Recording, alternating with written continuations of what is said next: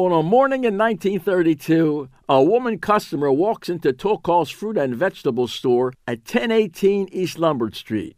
She could not know it, and neither could Harry Tolkoff, the store's woebegone owner, but she would soon open a spectacular chapter in the history of Baltimore and the world. Routinely, the woman, unknown to this day, walked over to the counter where Mr. Tolkoff had stacked a pyramid of oranges. For some reason, she took an orange not from the top, as you might expect, but from the bottom, sending the whole 3-foot-high pyramid of oranges tumbling down, scattering all over the floor.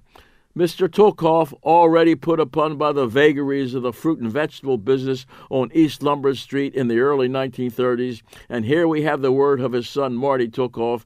Mr. Tolkoff blurted out, quote, "That's it. I'm getting out of this crazy business."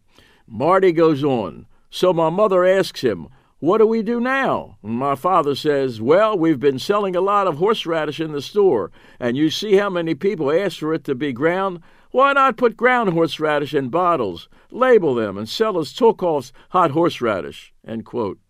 My mother, the story goes, takes in the proposition warily and says, "You'll go broke." Whatever, they grind the horseradish root by root and spoon into bottles, lick labels, paste them on, ship to grocery stores. Today, Tolkoff owns a huge percentage of America's horseradish market, with plants in Baltimore and California. Only one element is missing from this Baltimore story. Who was the woman who picked up the orange from the bottom of the pile and so, through a chain of improbable events, brought into being one of the world's largest horseradish companies? Off of East Lombard Street in Baltimore on a lost and uncelebrated morning in 1932.